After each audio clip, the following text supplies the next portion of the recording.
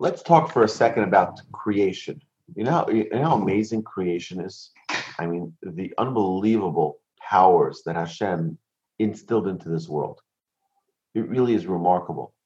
And what are we? I was reading recently about one of the astronauts who went up to the moon. So we know Buzz Aldrin. We know, who was the other guy who walked on the moon with him, Neil Armstrong. And then there was their controller who was inside the machine. He stayed inside the ship that went up there, and he talks about the experience of looking back at Earth, how many millions of miles away it was, and it's like a little teeny little speck, one teeny little speck. Now it's very easy when we're sitting by our dining room table or a kitchen table, and we think like we're able to control the world, and it's like, and you look at it from a perspective that he was sharing, it's like we're this teeny little speck, a microscopic speck. Now, there are a couple of points here. Number one is for us to understand the magnitude of the Almighty's power. The Almighty's desire, though, is the entire creation was created for us.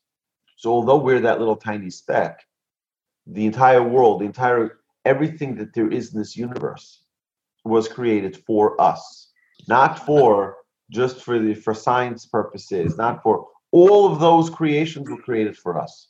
And it's important to constantly remember that, not just the an existence that we have here in this world, and it is what it is. No, Hashem wants us here to do everything we can to connect to Him on a higher level. So recognizing that, understanding that, is a little bit humbling. It's a little bit humbling for us to understand, wow, Hashem invested in me because He cares about me. Hashem wants me to connect to Him. So what we're seeing here is that there's a very clear purpose in us being here. Okay, there's a very, very specific purpose for why God wants each and every one of us here. But He wants us here. It's a very important thing to knock into our brains. We got to understand this very, very clearly. If Hashem didn't want us, He wouldn't put us here. But He wants us. He loves us. He cares about us, and He wants us to be productive. He wants us to succeed. Right? I just saw this morning. I saw a great statement, a phrase, or one of those memes. It says, Hashem didn't just create you and leave you here and drop you off, delivery, curbside delivery. Hashem is walking along the journey with you the entire way. It's important to remember that. We're not here alone. We have Hashem who is by our side, who wants every single step of our way to be successful. That is the goal. That is the goal for us to understand and have that humility so that we can connect. Okay, so now, the more honorable a man is, the more he recognizes how delicate he is. Okay?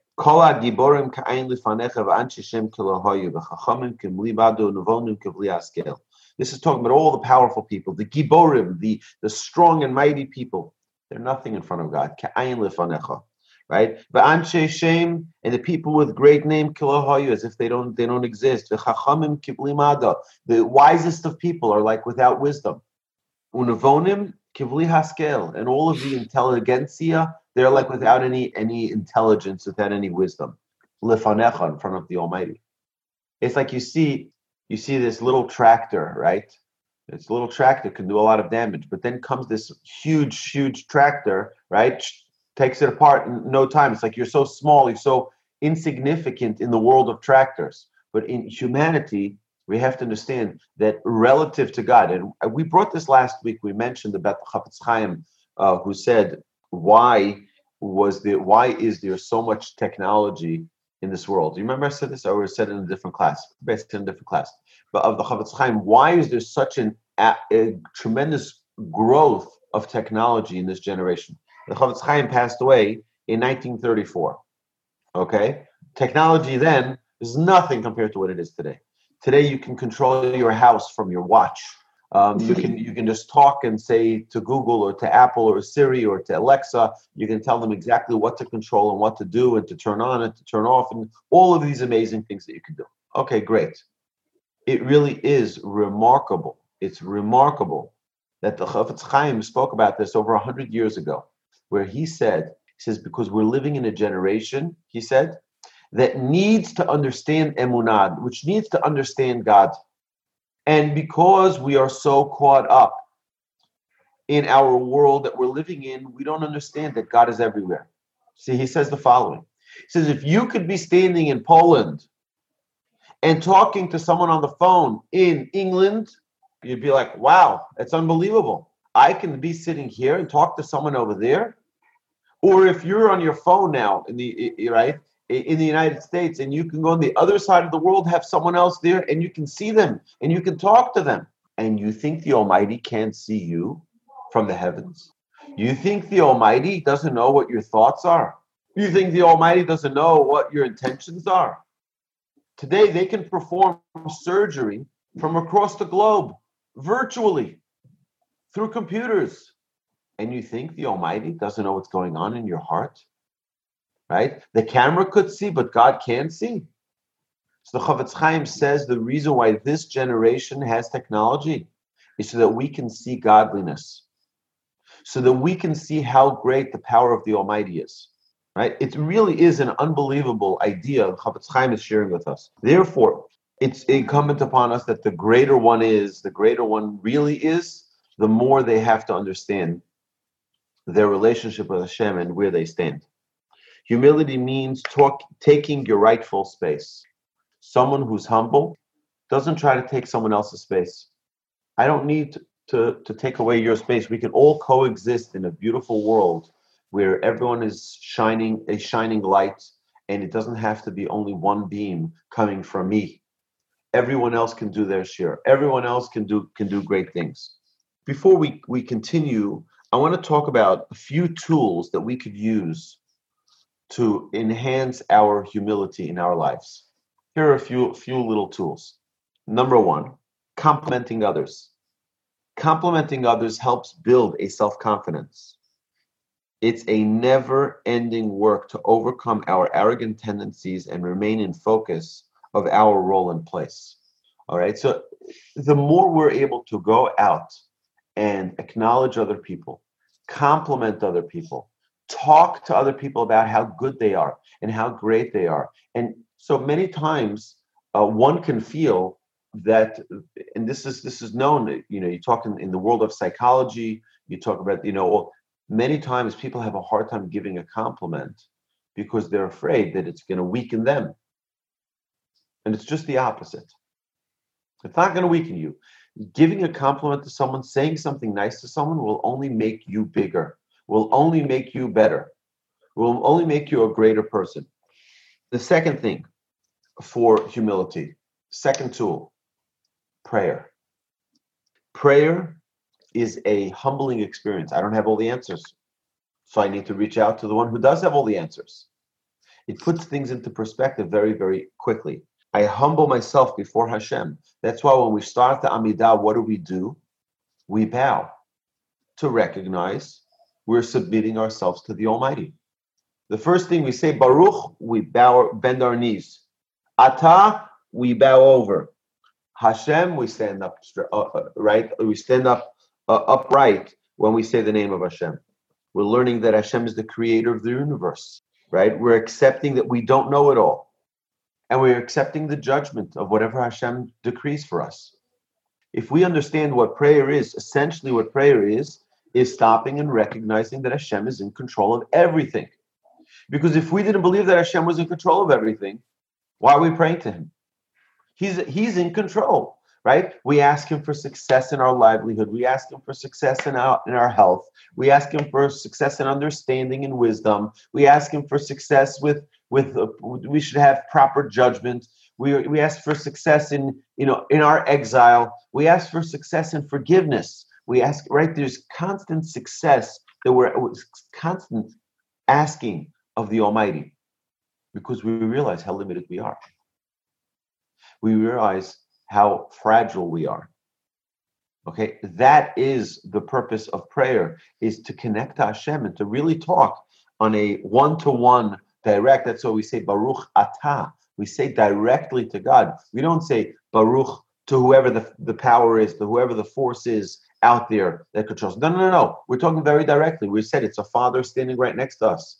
Right? We say Baruch Atah. Praised are you, Hashem. Blessed are you, Hashem. Tool number 3, in conversation, let someone else talk. Let someone else talk. Many times one can be in a conversation and they always want to get the next word out. They're not even listening to what you're saying, just so that they can have that chance to talk. You want a tool for humility? Let someone else talk. You're standing around a whole group of people? Let someone else do the talking. We don't always need to take center stage, right? I'm not here talking, pontificating to everyone here. I'm talking to myself. I told you when we started these classes that the goal of the Musar series is for me to work on myself, and I'm sharing my own learning with everyone out loud. So don't think I'm speaking to you. Number 4, the 4th tool is admitting the truth. How difficult that is sometimes. Sometimes we get caught up in our own world, and it's very difficult for us to admit the truth of our wrongdoings, admit the truth of how we may have misunderstood something.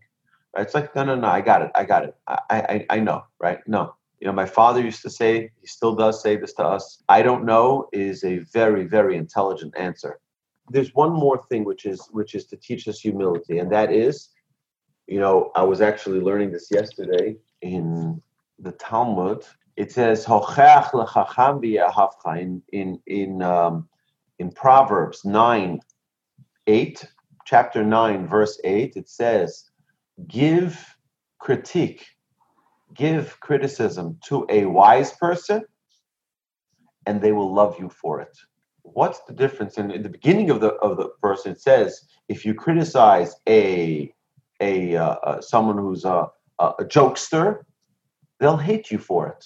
Why? What's the difference between the two? Because one realizes that my purpose in life is to become a better person. So you, by whether or not you use the right words or don't use the right words is irrelevant. You are going out of your way to help me become a better person. I love you for that. Thank you for going out of your way and sharing a piece of wisdom, a piece of yourself with me. Thank you for taking time to critique me. Right? That means you care about me. That means you love me. That means even if you don't love, even if it's out of spite, even if it's out of hatred, if you say it to a wise person, they will appreciate it. You know why? Because it's a tool to help me become a better person. Now, obviously, it's more pleasant. The ways of the Torah, the way of pleasantness. It's a way of kindness. It's a way of peacefulness. So we have to remember that if we are criticizing someone, we have to do it in the most pleasant and beautiful way, in the most loving way. It's a free session of getting a person to perfection, right? It's an unbelievable tool. If you're a wise person, you'll be very grateful. You'll be very thankful that you had that opportunity. For free, someone came over to you and criticizes you in the store, right, about how you're raising your children, right? If you're in Israel, that happens on a daily basis. Everybody's raising your child for you, right? You go to this, you shouldn't do this, you shouldn't do that. Yeah, everyone tells you, right? That's because if you're a wise person, you'd appreciate it. That's what King Solomon says. A wise person appreciates every opportunity to become better. It's very important to have someone that you accept from.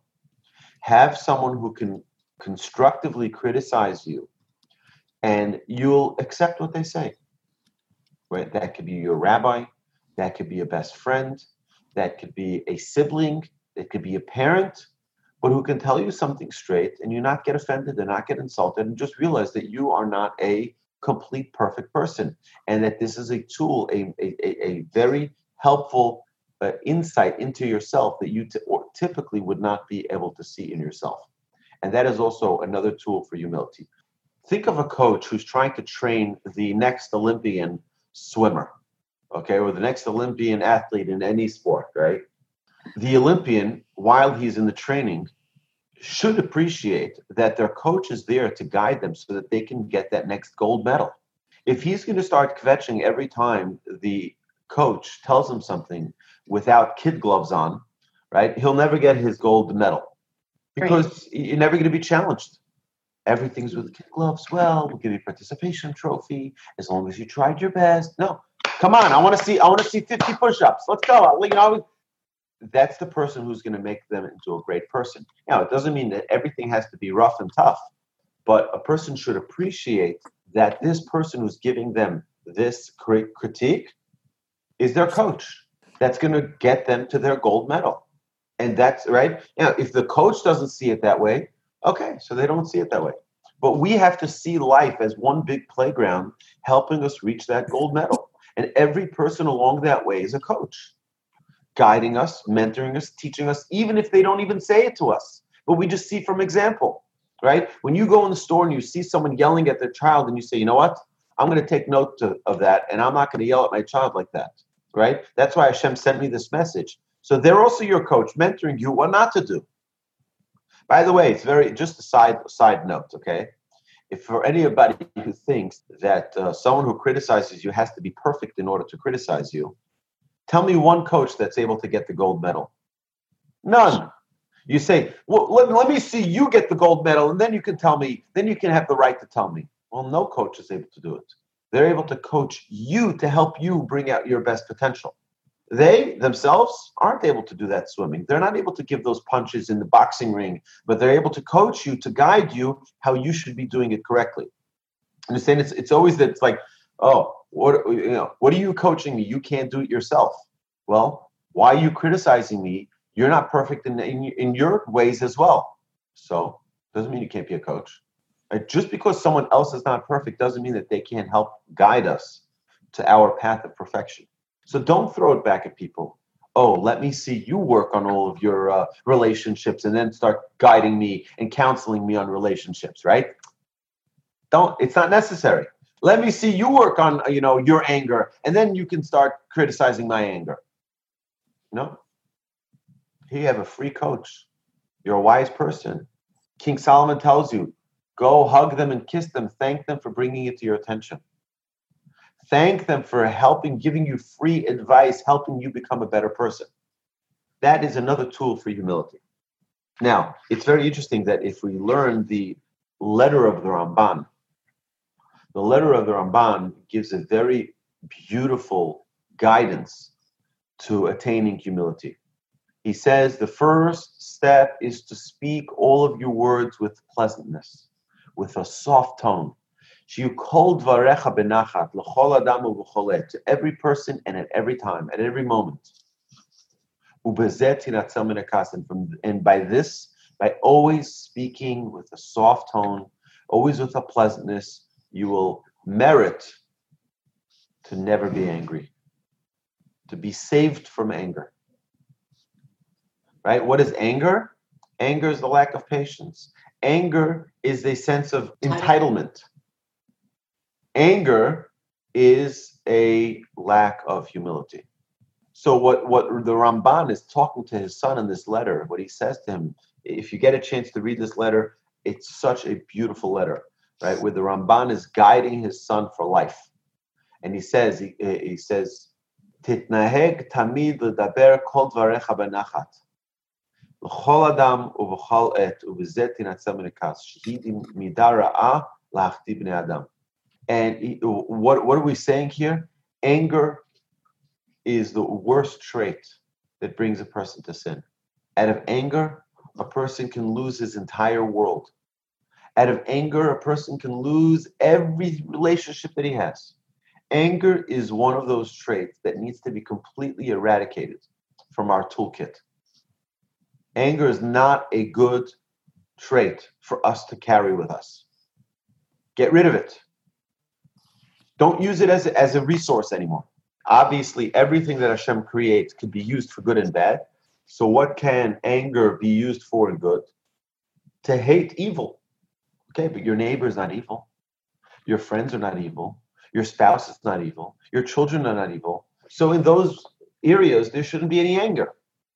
The fact that someone isn't helping you the way you wanted them to, the fact that someone's not responsive enough the way you want them to be responsive, doesn't make them evil. In the process of being patient, in the process of not getting angry, we also become more humble. Rav Shach, the leading Torah scholar of the previous generation, he passed away in 2000, I think in the year 2000. 1999 maybe. He once came to visit Yeshiva Eish Torah in Jerusalem, right opposite the Kotel. And he spoke to the head of the yeshiva, Rabbi Noach Weinberg. And he said to him, if one man was able to murder 6 million, one man is able to save 6 million. And he was saying to Rabbi Noach Weinberg, who started a movement of people getting involved in their Judaism and people discovering and people connecting and people growing. And he was referring to him, you are able to be the opposing power to the Hitler. Hitler murdered 6 million. You can build 6 million. I always think of Susan Komen Foundation. Who would have thought that the machoist of athletes, football players, would be wearing pink gloves and pink sneakers and kicking a pink football, right, for breast cancer awareness? Who would have thought? But one person says, I need to do something. There are many people who try to do something. There are many people. And they're all great, all fantastic initiatives. But here one person said, I'm not stopping. I'm going to do this. And just like there's terrible things that could happen to a person, there are great things that a person can respond with. Every power has a counter. Every force in the world has a counter force that can be its match. And that's our goal in life. Our goal in life is to utilize all of the resources we have to build good. That's what we're here for. The idea that we are not just supposed to, say, well, this is the reality. This is the reality. I'm just gonna stay in my complacency. And no, use all of the abilities that you have to counter it. I'll tell you what, like this. If a person has the impulse to get angry and they work on it to not get angry, every time you don't get angry is such a heavenly moment, right? That you're in full control of yourself. It's not and I'll tell you that a lot of anger is inherited. It's inherited by how we saw our parents react to certain things. It's inherited by how we saw some friends react to certain things. It's inherited by how we saw culture react to certain things. It could come from the television. It can come from movies. It can come. This is the way we're not going to tolerate this, right? And we have to look at ourselves and say, 1 second, is this the way I want to be responding to things? Is this the way I want to react when things happen?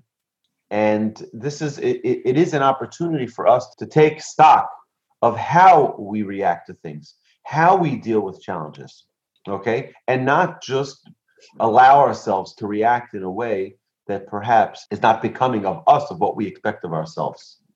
When we are the deliverers of critique, so we have to be very, very careful, because we can't expect that person, we can't say, hey, look at the Proverbs 9:8, and you'll see that you should be a wise person and thank me. That's not when we are giving the critique. When we're giving the critique, we have to remember the Talmud. The Talmud says, I'll give you the exact source, again, from my learning yesterday, in Yevamot 65b. Yevamot 65b says, just as it's a mitzvah to criticize someone who will listen, it's a mitzvah not to criticize someone if they will not listen.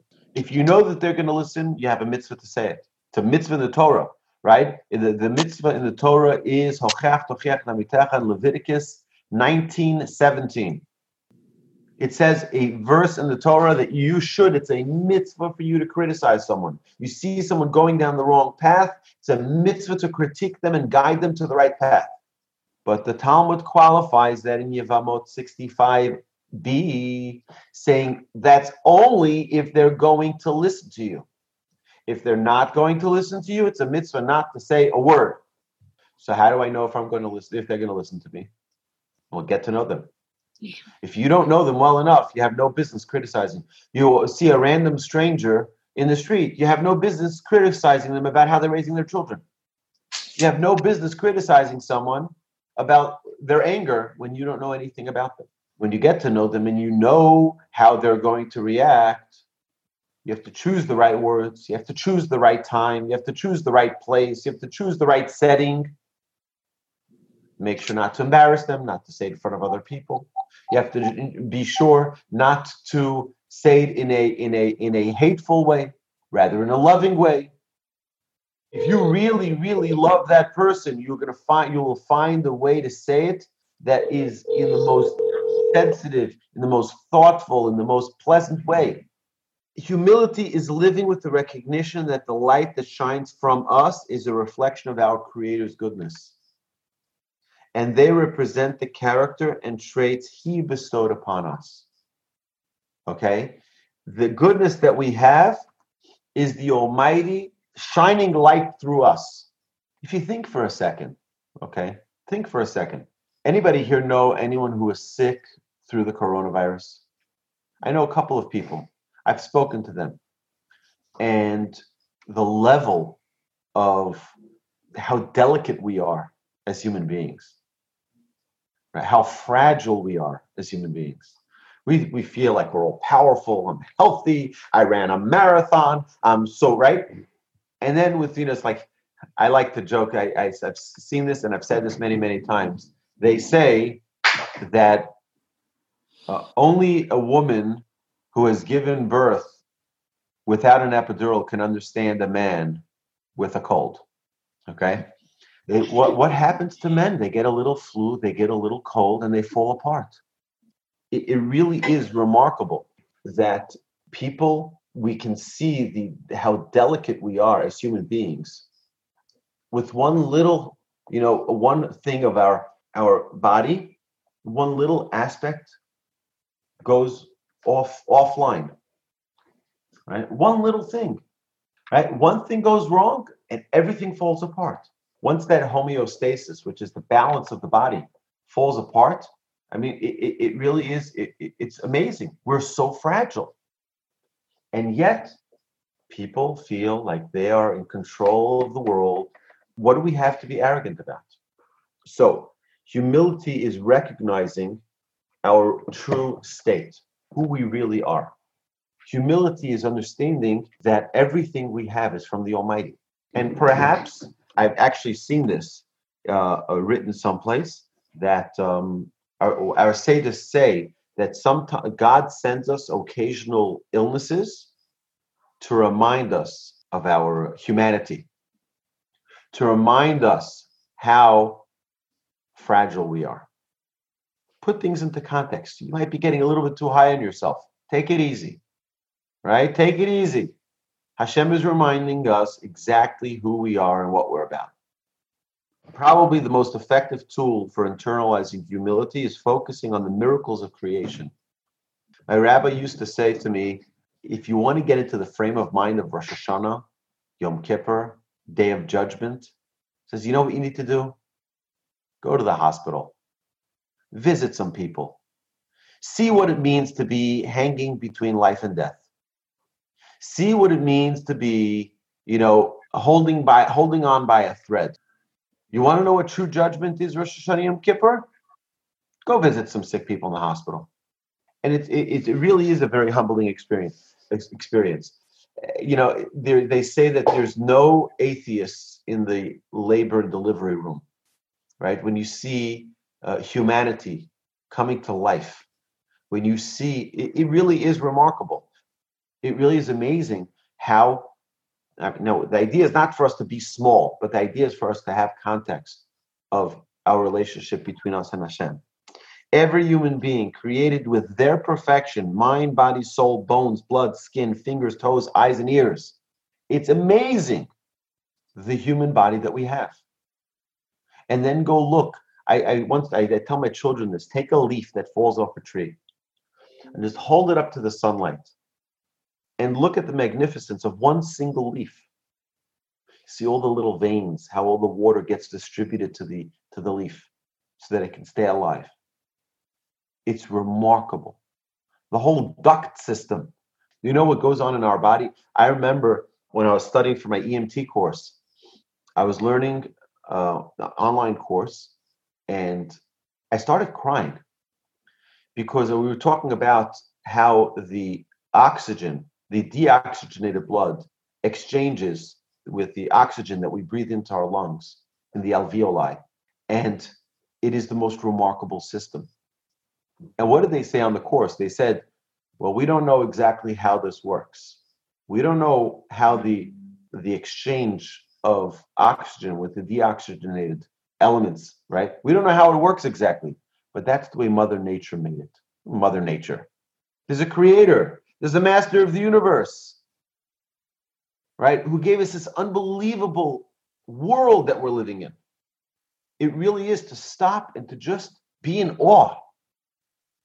I was teaching a class on Friday to the girls in the girls' school online. And the stage that we're talking about the 48 different tools that God has given us to maximize life. Stage number 5, tool number 5 is awe. Live in awe. You remember the first time you touched the smartphone? And you're like, what? I can see them. I can see them. They're 6,000 miles away and I can see them. They're on vacation in the Swiss Alps and I can see them. Right? It's unbelievable. Are we in awe still today? Instead, we're like, oh, it's not working. What's going on? There's no reception, right? Why is the internet so slow? That's not living in awe. Living in awe means constantly realizing that with one push of a button, what goes on? The brilliance, the intelligence that God gave to man to create these devices that we have right in front of us, that are looking at us and displaying our image in front of so many wonderful people. And I'm able to see so many wonderful people. I mean, the brilliant technology that we have. To not see the hand of Hashem in this would be missing out. Okay, so to stop and be in awe. Wow, what an incredible world we're living in. To see the baby steps of a child. Literally the baby steps, but they're learning to chew, they're learning to talk, they're learning to walk, they're learning to run, right? They're learning to smile every step of the way. Be in awe. A person can live in a constant love affair with the Almighty every day of life if we were just in awe, if we stopped being so busy and just said, wow, this is incredible. It really is remarkable.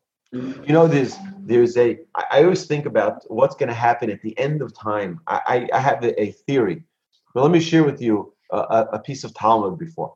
You know, one of the great Tanaic sages, his daughter came to him right before Shabbos. She says, Oy, what do I do? I went to the marketplace to buy oil for the Shabbos candles. And instead I bought vinegar. How am I going to light Shabbos candles? So he says, don't worry about it.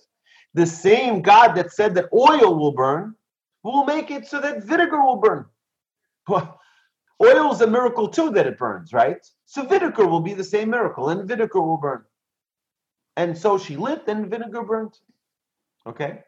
That means we think, think of the bridges. The bridges are made out of steel, right? Who said that steel shouldn't be like rubber? Well, God created certain guidelines in the creation of the world. And what if God changed it? What if God changed it that all metal melted like ice? Imagine that happened. You know what would happen to each and every one of us? We wouldn't have houses anymore because we wouldn't have nails and screws holding those beams together. We wouldn't have cars anymore. We wouldn't have any single piece of technology. You have metal in here. Everything would melt. Imagine that. If God changed one little piece of creation, that now metal is like ice. You wouldn't have a refrigerator. You wouldn't have a freezer. You probably wouldn't have glasses either. It really is, think about that. God created remarkable creations in his world, and we take it for granted. We need to stop and consider this is amazing. Okay? And by the way, the reason we're talking about this is when we do realize that, we suddenly say, wow, it's unbelievable. It really is a remarkable world that we're living in. Me be arrogant? What have I done? Look, I'm living in Hashem's world. Look at the magnificence of his world. Look how awesome it is. The more honorable man is, the more he recognizes his limited capacity. Therefore, the greater a person is, the more humble they are. As King David said, "Vanochi tolat v'lo ish." He says, "I'm like a worm." That's what King David said. I'm like a worm, not a man. Who am I, right? Cherpat adamu bzuyam.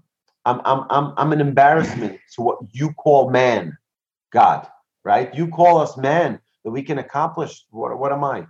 I want to share with you a beautiful. I mentioned this, I think last week. I mentioned about the letter Aleph.